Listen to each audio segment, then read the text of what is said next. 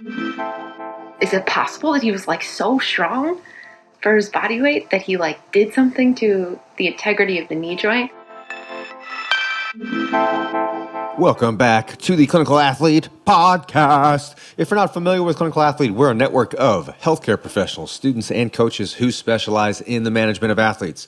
We have two missions. The first mission is to connect athletes with professionals who they can trust, and our second mission is to create a community and foster the education of those professionals and future professionals in the realm of athlete health and performance. This podcast is one way that we fulfill those missions, and if you're one of our 6 listeners who enjoy the show, do us a favor, give it a rating on your favorite podcast platform so that we can get the information out to as many people as possible. To learn more about Clinical Athlete, you can head on over to the website, clinicalathlete.com. You can also join the free CalLU community Facebook group, and that is our headquarters where we have all of our events, our journal clubs, our case studies, our student calls. All of the information about those things goes down there. Awesome discussions, networking on a daily basis, and it's free. CalLU Community Facebook group. And registration for the 2021 virtual CalLU Summit is open. Early bird tickets are going crazy fast. It's happening September 10th through the 12th. Get your ticket. My name is Quinn Hennick. I'm a doctor of physical therapy in Orange County, California, at Clinical Athlete Newport. On this show, I am joined by co-founder of the Level Up Initiative, Steph Allen. Welcome to our first installment of the CalLU Clinical Files. I'm saying welcome to you, the listener. CalLU Clinical Files. In these episodes, Steph and I will dive into that clinician life.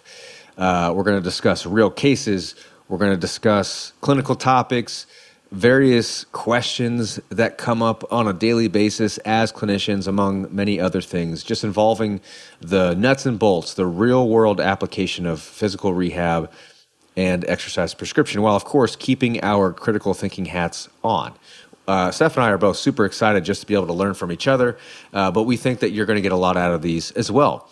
And so on this episode, Steph shares a case in which one of her athletes had a little setback in the clinic, and it actually happened during strength testing of the affected body part. So we had an awesome discussion about how Steph navigated that little speed bump with her athlete and what she learned in the process that's going to make her an even better clinician moving forward. We hope you enjoy.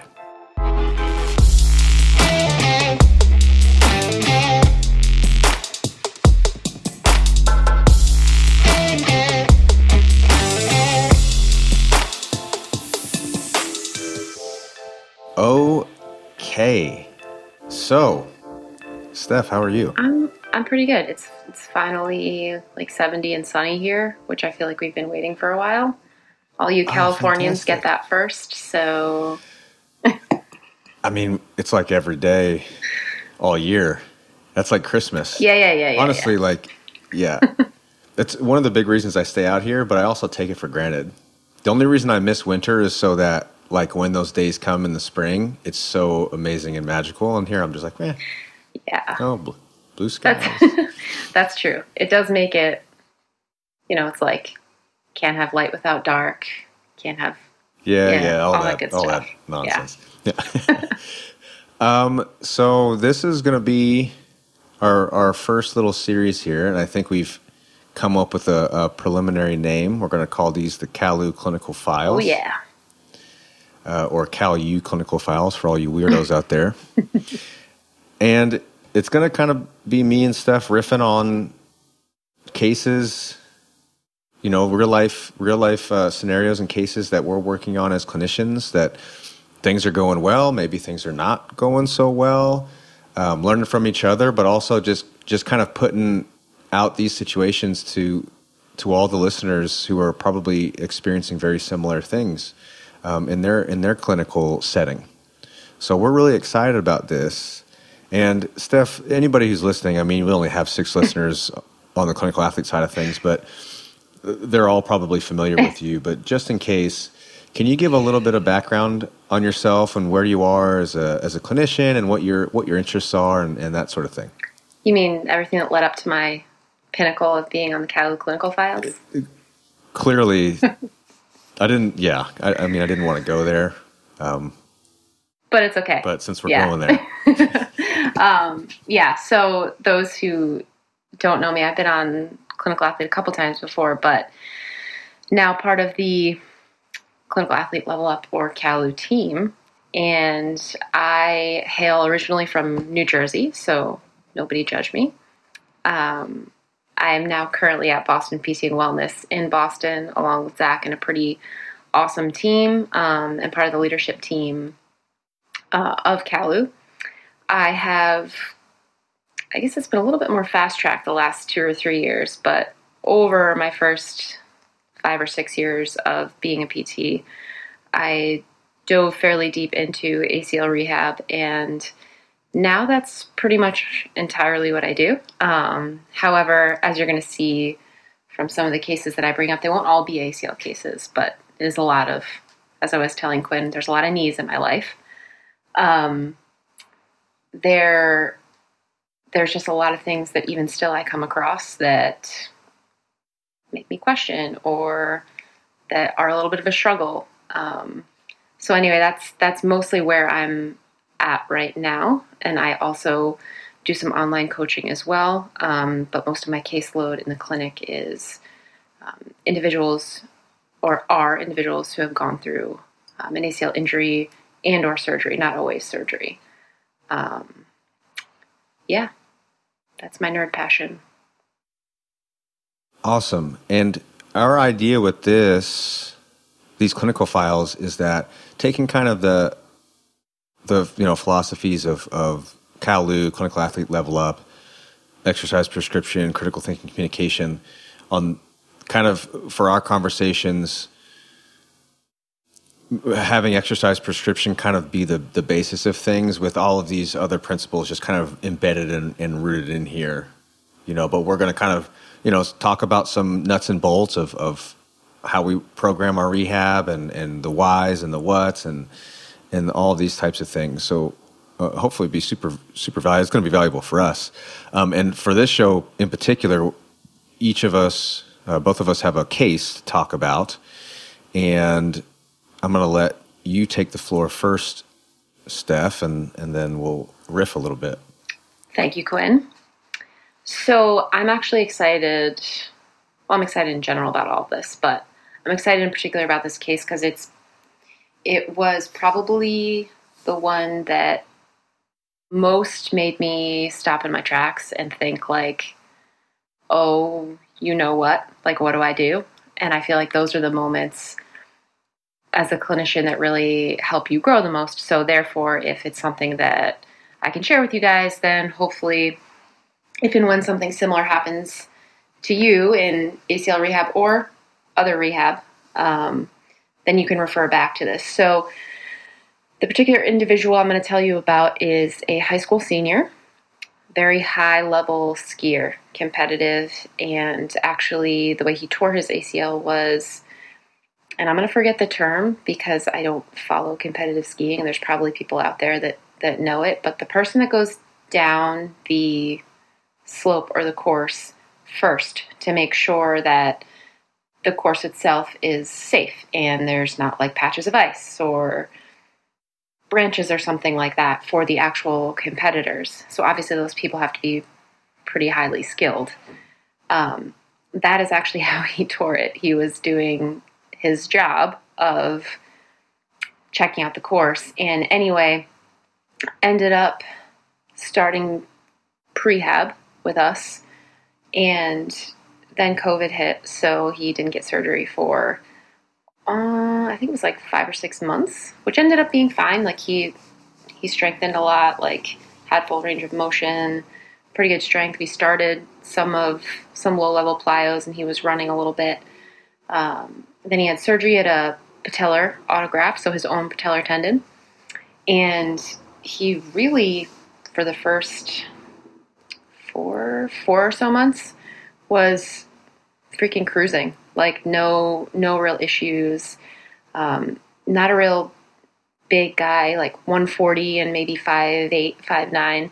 So when we were doing original strength testing at about 3 months out, he was looking really good. I don't remember the exact numbers, but he was close to, I think, 60%, 55 or 60% of limb symmetry index for quads, so meaning quad output on the non-surgery side and quad output on the surgery side were not too far off. So, and hamstrings were a little behind, but we see that a lot. So then we did testing again around 6 or 7 months, and for almost a week, and this is a kid who never complains. So for almost a week, he was saying that he had like decent anterior knee pain. And it had come on and off before then, but again, with bone patellar bone, if we keep it at a low level, I tell people not to freak out, because there is a little bit of kind of trust the process, and with time and getting stronger, that usually resolves. So this was different, though, because not only had he mentioned it, so I knew it was different because he never mentions anything that bothers him, but he had mentioned things like it felt almost, quote unquote, like wobbly. And I was like, oh, Jesus. Like, did we do something with, is it possible that he was like so strong for his body weight that he like did something to, the integrity of the knee joint? So then I'm freaking out, and I immediately text my mentor, Derek Miles, and also asked Laura Opsidal too, but they had seen that before, and we talked a little bit more about it, and they reassured me, keep an eye on if it lasts more than like a week and a half, 2 weeks, maybe check into stuff, but it didn't, thank goodness. And we really, from that point on, I think I'll pause after I finish this up to kind of like tell you what I ended up doing, what ended up happening. But it was a moment of pause for me as a clinician, because it didn't really make sense. And I thought to myself, there weren't things like AMI or arthrogenic muscle inhibition or other really high levels of pain that were associated with what I would think of as something like developing patellar tendinopathy after bone patellar bone graft. So it did really kind of make me question my thought process leading up to this test and how I clearly didn't prepare him for this max effort isometric test.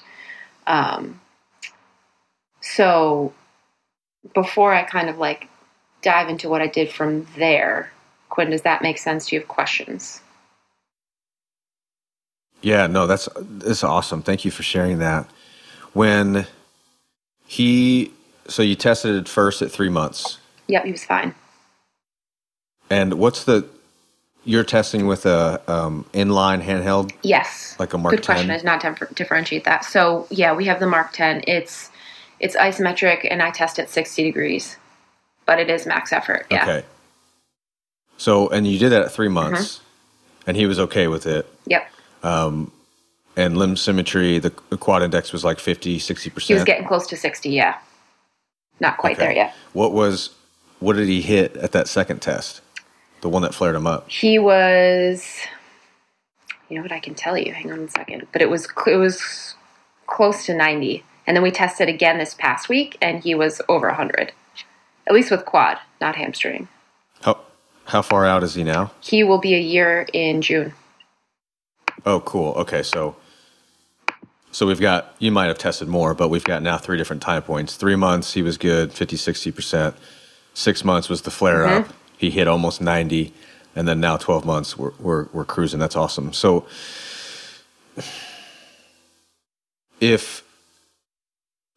was he feeling good, like leading into that second test? Had there been any roadblocks, significant speed bumps, setbacks, those types of things? Of that time period, like the 2 to 3 months before, he did mention that was the most often I had heard him mention some anterior knee discomfort with things like, particularly our plyos. So like with jumping, that bothered him. We had already been doing some heavy knee extension isometrics, but we did it on the knee extension machine, not a different type, which I'll tell you about that we did after. But But he did, retrospectively looking, he did mention it more often in that period of time. So I guess that would be like months 4 and 5. Again, that's another period of time where we're ramping up everything. Strength, he was running a little bit on his own. Yeah. I was like definitely keeping tabs on it, but that's an overall ramp up time. So, in the grand scheme, it makes sense. Okay. So it sounds like to me that there wasn't anything out of the ordinary considering the graft type, some anterior knee pain off and on with some of the stuff is pretty common. So this blow up was pretty unexpected. Yeah, and I'm just looking at his the test before this past one, and the one where it was painful. There was still a significant difference. He was about 66% of his right quad to left quad, but he was over body weight for both. So he weighs about 140 pounds, maybe 145. On his left, he output averaged 208 pounds, and on his right, the time that it flared, it was 168. Okay. So a lot of times you'll see the other way around where the limb symmetry index might start looking even, and you're like, oh, sweet, but then their relative to body weight strength is down sometimes on both sides. Okay, so I think from this point, my questions have to do with the preparation leading up and the type of isometric that an inline isometric test is versus other types of isometrics. And it sounds like you're kind of heading that way as well. So I'll pass it back to you on that. Yeah, so immediately I hope this makes people feel good because I do this every day, and this is something that literally in the last couple of months I'm like, brain blast, like, duh, why don't I do more of this? So the difference between the knee extension isometrics is that it's called yielding isometrics. So that means that there is still some up and down leeway. So you're holding, think about a knee extension machine, and ours is just an attachment to a bench. So it's not like the machine in the gym. So when they're holding it there is some like teetering back and forth. They're not kicking straight into basically like they'd be kicking into a wall. So there's some movement there. There's some give. There's not a constant force for that whole hold that they're doing. So they can usually hold for like 30 or 40 seconds. That is helpful to load the patellar tendon, quad tendon, and extensor mechanism in general, but it doesn't quite mimic what happens when they do the max effort isometric strength test. What happens then would be more of what would be called an overcoming isometric, which is the setup we do is they sit on a row box in front of a bar across the rack, low down near like their high ankle, and you put the little squat pad on the rack and they kick into that at about 60 degrees, but they kick hard. Like I stand behind them on the box because if they kick hard enough, they're going to push themselves off the box. So long story short, we diverted all isometrics to, well, I'm sorry, not all. We did some like single leg wall sits and that kind of stuff. But as far as open chain stuff that would mimic the test itself, we went to doing those overcoming isometrics. I usually did them after the warm up, before we got into stuff. I tried both in the beginning of the session and at the end. But we did them in one way, shape, or form every session, meaning at least twice a week when he was with me, and we did that for 8+ weeks before we tested again. And other than some other kind of subtle changes to his programming, that was really the only main thing that I did. And I talked to him about it too. I told him, like, this is probably just because whether it was patellar tendon, quad tendon, the entire extensor mechanism, which was another thing I talked to Eric and Derek about, it wasn't prepared for the amount of force that she put through it.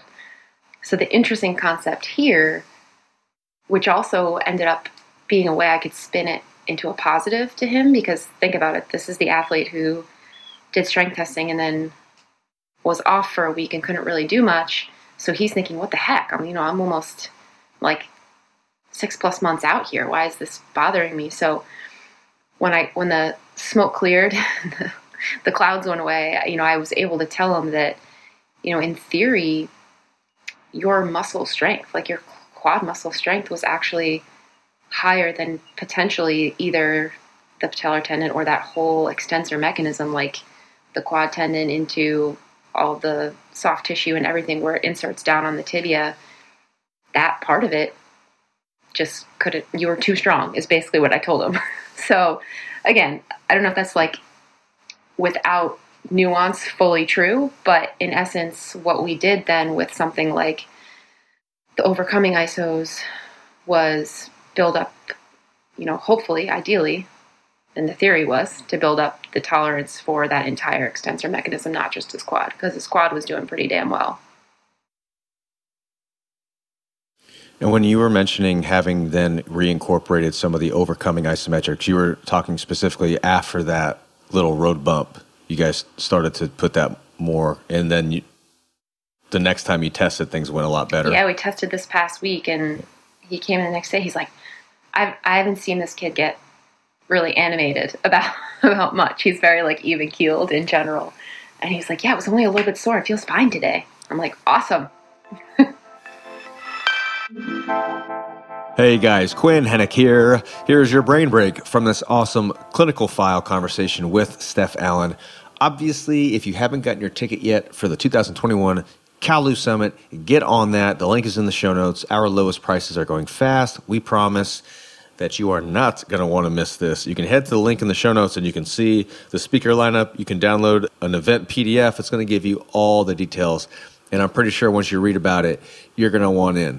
So we will see you there. And now back to the show. So the overcoming versus yielding isometrics, other terms that people might hear, overcoming being synonymous with a push, an isometric push, and a yielding isometric being synonymous with the isometric hold, which the hold is kind of what you were describing as just kicking out and then against a set resistance and just holding a certain position, which are awesome. Those tend to be longer holds, and the overall load is less. Like you would have had to put 160, because he kicked out 160 pounds during the test. So to do an isometric hold, he'd have to kick out 160 and hold, which wouldn't, usually the weight's lighter because you're prescribing those holds longer. So we had Dustin Aranchek on the Clinical Athlete podcast some weeks ago, and he did the isometric systematic review that pretty much is the one that I reference like constantly for these terms and all these things. It's an awesome resource. So it's just making me think of that. But there's this principle called Goodhart's Law that essentially states when the measure becomes the target, that measure ceases to be a good measure. Meaning, when you start training for the test just for the sake of passing the test, now the test loses some of its meaning. And that's kind of just general heuristic overall principle that I think about a lot. However, I do think in instances like this, where the test is so specific to a certain quality, like a hop test is actually, horizontal hop tests get a lot of flack, mostly because people figure out how to beat them and how to cheat them because they figure out how to just pass it. They know what the clinician's looking for, and they can just do the thing. But the hop tests are valuable if the athlete has no idea what the heck's going on. The problem is you would just have to not hop them ever and not, so you're so give and take. But in this scenario, the positive is that the test did a really good job at highlighting where this athlete was deficient. Now, that's taken the human element out of the equation. You as a clinician, because this has happened to me, athletes have been flared up, and it's literally, who else is there to blame sometimes when I just look inward, like I'm writing the program? You know what I'm saying? So, and obviously we're hard on ourselves, but so that's a piece of it. And then obviously for the athlete, like it sucks to have a flared up knee, of course, like that's no fun. So those are obviously downsides of this situation, but the test did its job. And that's an education point. Like it's exactly what you told them, you know, you weren't prepared for this and now we know. And so there's so much to take from that, you know, for everybody. And even like wall sits, because I'm thinking about exercises like that too. You know, how can we do things to drive that knee extension and all these things? But even like wall sits, I find myself more recently cueing people to put more force into the ground than they need to actually hold the position. Because when people get good at wall sits, they can just kind of like chill, like a plank. You know, you find an efficient, comfortable position. But now I'm like, okay, no. If it's a certain level of easy, at no point should a wall sit be easy, because you can go lower, you can bring your foot closer to the wall, or you can push harder volitionally. So yeah, I think this was awesome. Do you ever use the dynamometer as like feedback, like for training? We've started to play around with that idea. We haven't done it a ton. I've done it almost like kind of while doing the testing. But right now, the way the amount, and again, it's like, I'm going to be fully honest, the amount and time that it takes to set it up in our clinic when we have like 30 to 40 minute blocks is pretty non-conducive to that. But what I would, my next thing on the wish list to talk to our boss and owner about, because we are getting involved with some local high schools around and the athletic trainers there and everything, and developing a relationship, would be like force plates and or the how do you say it? Is it what's the little thing that does like the Tyndek? Yeah, because you can use feedback with that as well. And so that setup wouldn't necessarily require, you know, especially now we have a K pulley, so we could just anchor that, and the feedback could be there. So these are all things, definitely, Quinn, that are swirling around in my head. We just haven't actually set them up yet. Totally. The feedback is not, because like you mentioned your setup for the overcoming isometric pushes now, like pushing into a rack that's in front of you. That's great, because that bar is not going anywhere. But that feedback, and when you say feedback, like if the person can literally see how hard they're pushing from a force standpoint, like the numbers are in front of their face, they won't trail off. You can like establish a minimum to stay at, you know, it's just really nice. And I'm with you on the setup for testing takes just a long time to make it repeatable and reliable. For training, I'm not as much of a stickler on the angles and these types of things. And the Tyndek unit does come with an app. It's really nice. And just because of that, I've been using it more as a training tool. In these scenarios, I've also found that knee angle matters. Like what I've done in the past, I've flared people up by having a deeper knee angle that they weren't quite ready to do a maximal test in. That's not what you did. Like you tested at 60, which is where you're going to produce the most force, but also typically where things are tested for isometric knee extension peak torque. I've tested at 90 before, which creates a lot more effort and like compressive load on the patella, and you're not going to get as high of a peak torque. So the mistake that I've made is when people aren't even ready for, or they're not even at like a ready for 60, I've cranked them at 90 for no good reason.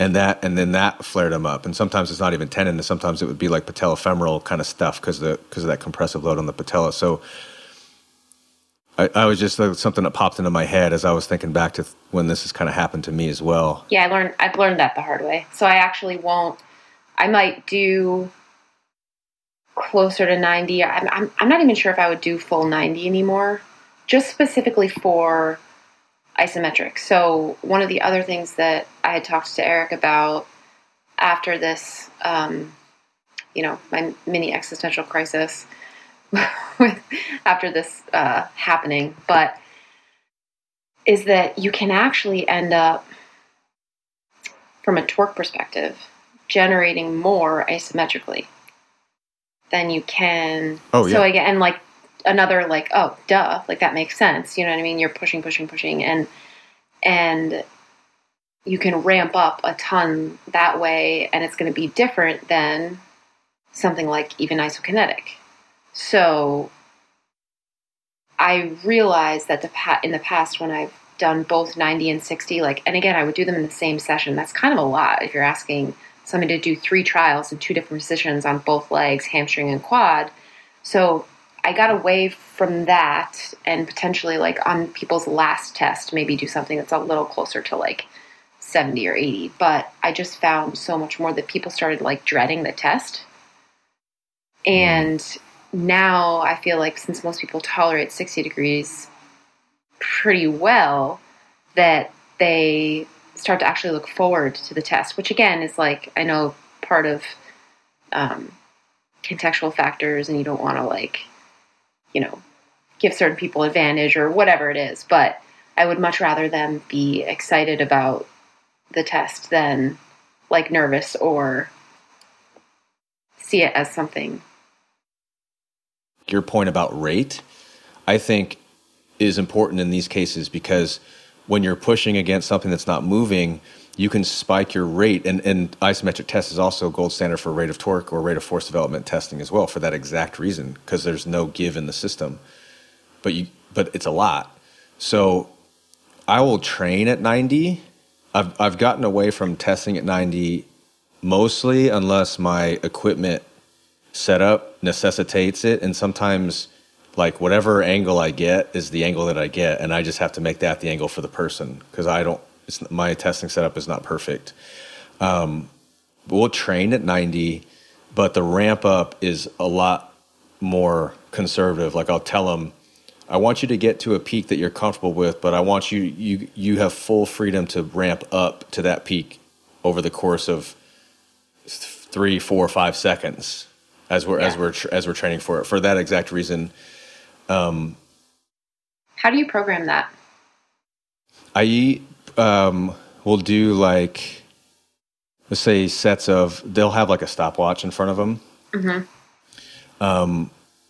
And I've got this app. It's a interval timer app where you can do countdown to when a rep is going to start.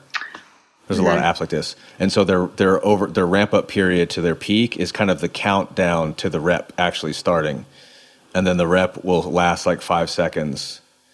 And then I'll let them ramp down. Yeah.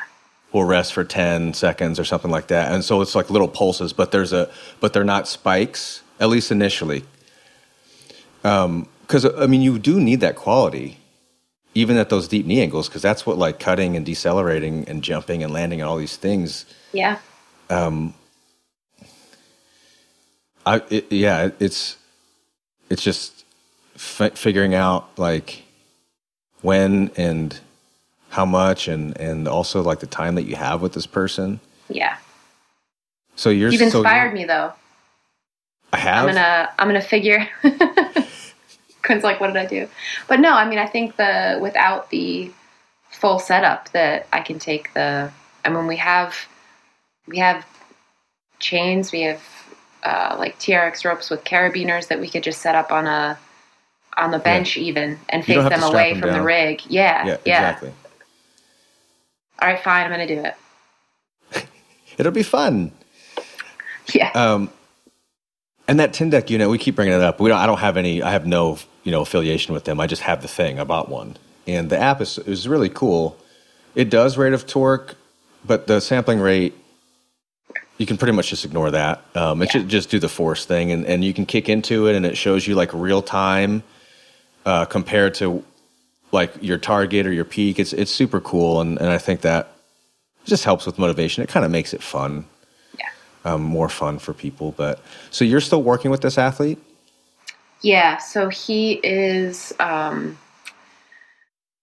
he's going to college, obviously, in August, so he just wanted to sort of stay on. Like, he's more in the, I guess what I would categorize like post-formal PT and more of the return to sport training sort of thing. Yeah.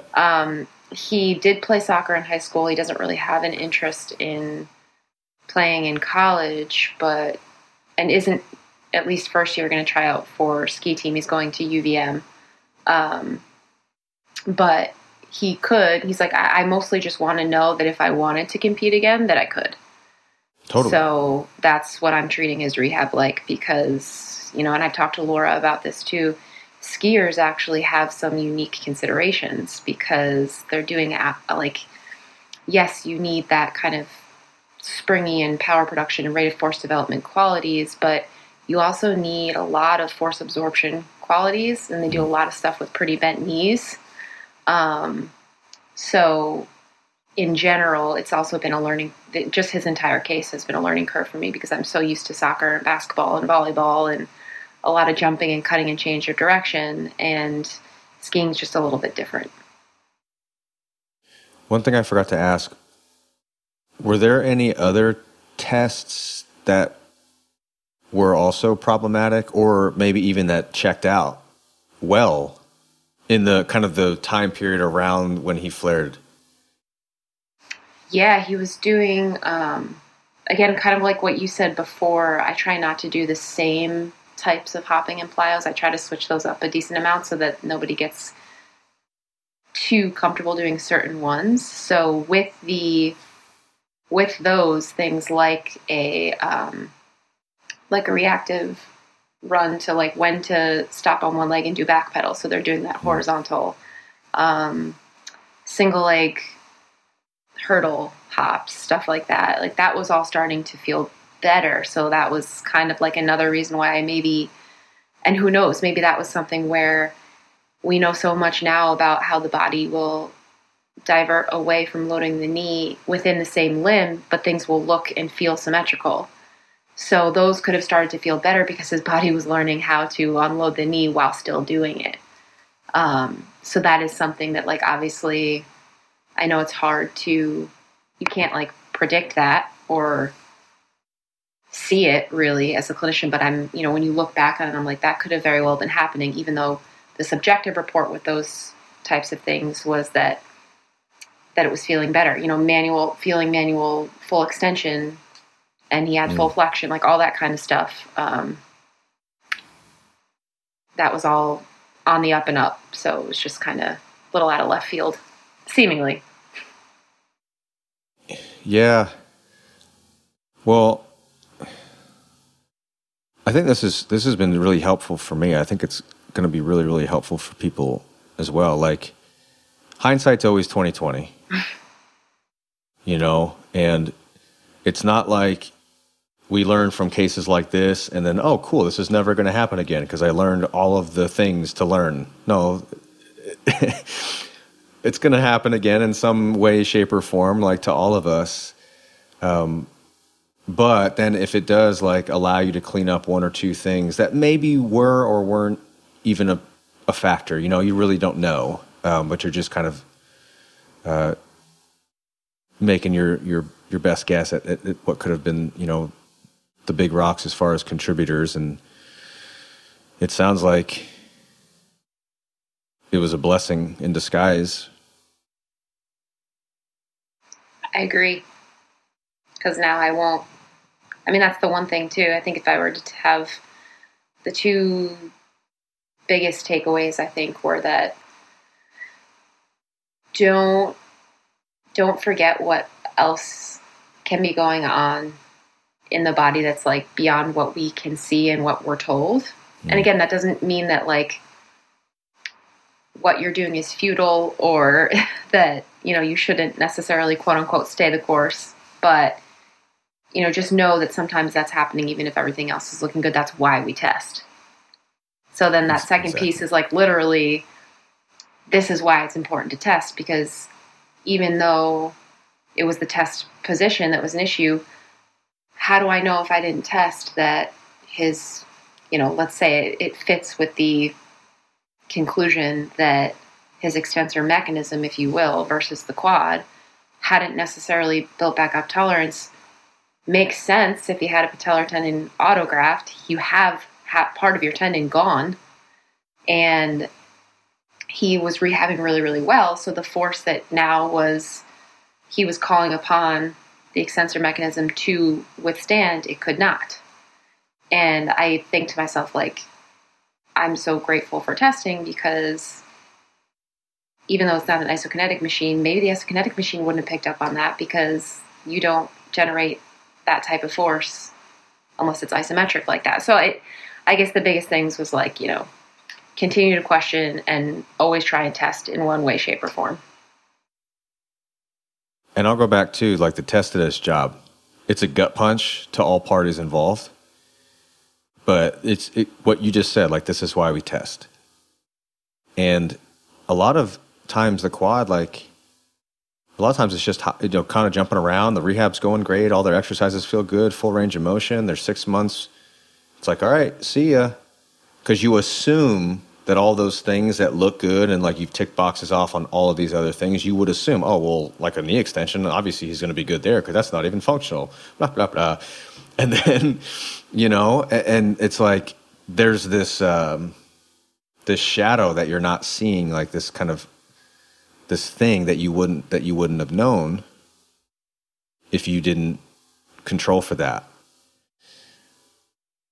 Super, super valuable. Intent was my last note here. Like, intent is this thing that we talk about, but when I think about athletes like skiers too, like I've seen skiers pass me. Like I can't ski, but I've been there, and they go real fast, and I can hear like the thud in the ground, and also like athletes who cut, like being on the court or on the field, and they just cut so hard, and the intent of these athletic moves is maximal, and the forces are so high that I think that it's hard to recreate that in the clinic, and I think sometimes we don't. We're scared to, or whatever. But in a test like this, that's like, all right, give it all you got. It's a test of like what you said, like truly, let's try to mimic the intent that you would also have, and look what happened. Cool, useful, valuable information. Yeah. That's awesome. And it sounds like a super good kid, too.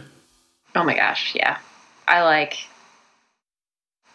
If I ever have a son, I would love him to be like this kid, that kind of kid, I think I've seen him on your stories.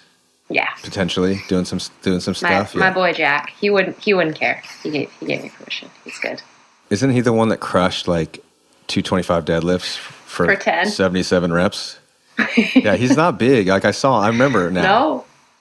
No, I think strength relative to body weight. Well, actually, I'll tell you, his torque, because remember the quad cutoff for torque is 3.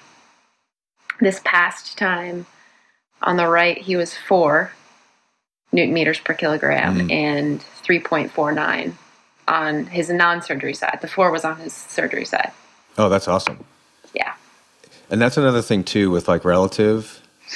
It's all important, but it's all still like an individual. So right. I think some of these, because we talk about limb symmetry index, that's like minimum, like low hanging fruit. Get the involved side to be as close or the same or even surpass as the non-involved side. So like even is good, even Steven. But then you're like, okay, well even is cool, but what if they're just both under the threshold that they need to, right. They can do be, the thing. Those can be deceiving if you're not A, looking at the actual poundage or kilogram output, and B, if you're not putting it relative to their body weight, because and same thing with hamstring to quad too. Like their hamstring to quad ratio might look really good, but it's because, and often a lot of cases it's because the quad output is so low. Right. That yeah. So it looks like it a the strong hamstring or a weak quad? Right. Yeah. Right. And then it's individual, because even those 3 kilogram per Newton meter relative thresholds are like, it's like you should be hitting that if you're going back to athletics, because a lot of the studies that those numbers are coming from are like recreational or master's level individuals, aren't necessarily athletes. So Yeah. and for Jack, he's relatively strong. So his baseline is above those numbers. So now you're just kind of looking at like, okay, those are cool like starting points, but for this kid, really, really, really good.